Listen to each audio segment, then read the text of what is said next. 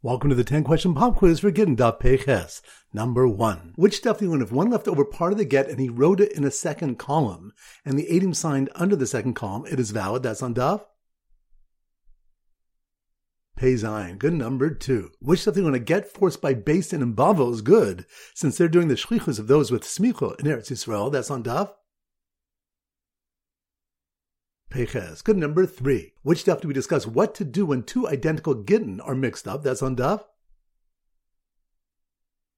Peivav. Good. Number 4. Which stuff do we have 4 challenges to Rabbi Eliezer, who held that a limited get is valid? That's on Daf.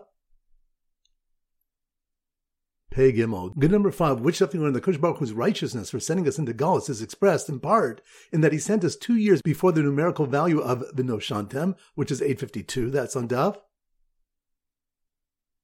Peiches. Good. Number 6. Which of the women that there are 3 Gittin that are possible, but if the woman marries, the child is legitimate, and we also learn about Rabbi Eliezer's opinion that 80 Mesira Karti, that's on Daf.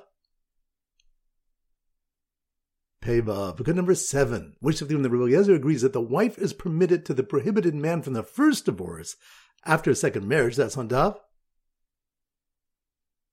Pei Gimel. Good. Number 8. Which of the one about a get meusa, that a get obtained by forcing the husband to give it is valid if it was forced by Beis Din? That's on Daf. Peiches. Good. Number 9. Which stuff do we discuss? 2 Gittin written side by side with Hebrew and Greek signatures running under both? That's on Daf.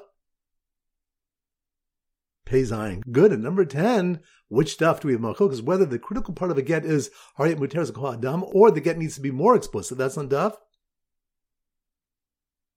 Hey, excellent. That concludes today's pop quiz. This is everybody from Goldharm Zichu wishing you a great day and great learning.